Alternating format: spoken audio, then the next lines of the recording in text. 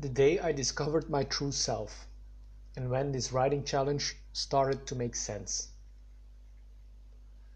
Reinventing yourself is harder than you think. I've done it a couple of times by now. I used to be an engineering student, then a poker player, then an altcoin trader, and now I'm a writer. So what's going to be the next thing? Frankly, my dear, I don't have a clue. The uncertainty is hard at times. Yesterday I caught myself fantasizing about writing for 500 consecutive days in a row. It even seemed like a good idea for a second. Luckily, I came back to my senses. The challenge of not writing. Writing 429 days in a row will suffice. This daily writing challenge gave me everything I wanted and more. No complaints there. But I don't think there's much more to gain by extending the experiment by 3 months.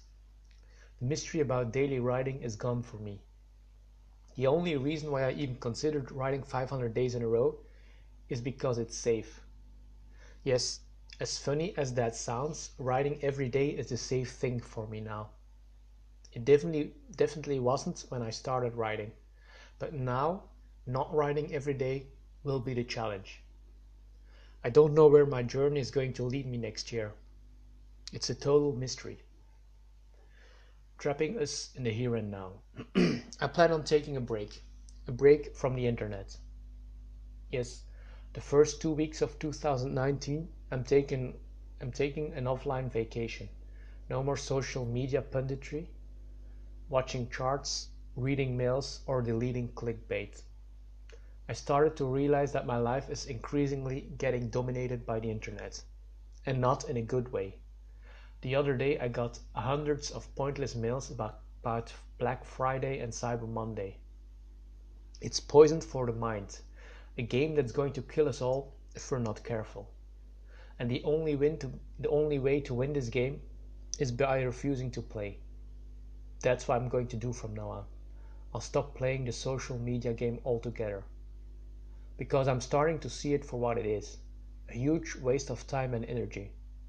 It's a golden cage that traps us in the here and now. It's time to move on. Doing stuff that matters. There, I've said it.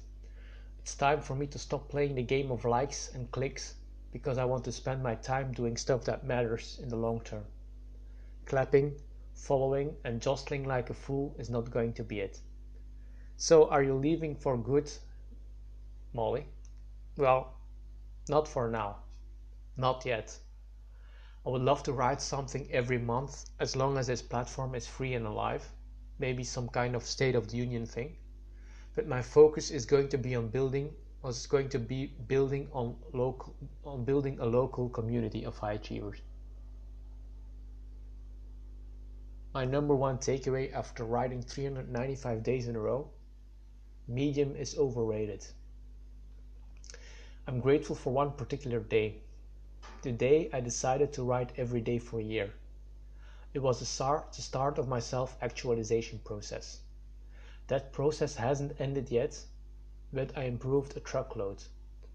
My goals for 2019? Simple. Be exceptional, do everything, have a purpose.